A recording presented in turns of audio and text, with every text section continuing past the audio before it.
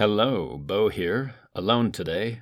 No, not alone. I'm here with you. This is another announcement episode to bring you up to speed.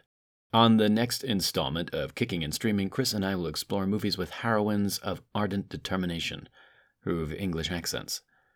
Chris selected a Sherlockian spin-off adventure starring the burgeoning megastar Millie Bobby Brown from Stranger Things. That's the new Netflix original film Enola Holmes, with none other than Henry Superman Cavill as the famed gumshoe Sherlock. And I've shot back with a romantic lark in the mysterious Misty Hebrides of Scotland, a beloved Criterion film from 1945 called I Know Where I'm Going, directed by my favorite filmmaking duo, Powell and Pressburger.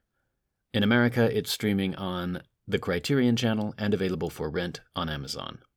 Before I let you go, let me introduce a quick programming note. All of us at Kicking and Streaming Incorporated are working to improve the show and give you, cherished listener, a podcast experience you will remember for hours. As part of those improvements, we have a slew of compelling guests slated for upcoming episodes. I can't reveal the names just yet, but if you like movies, I promise you will like these guests.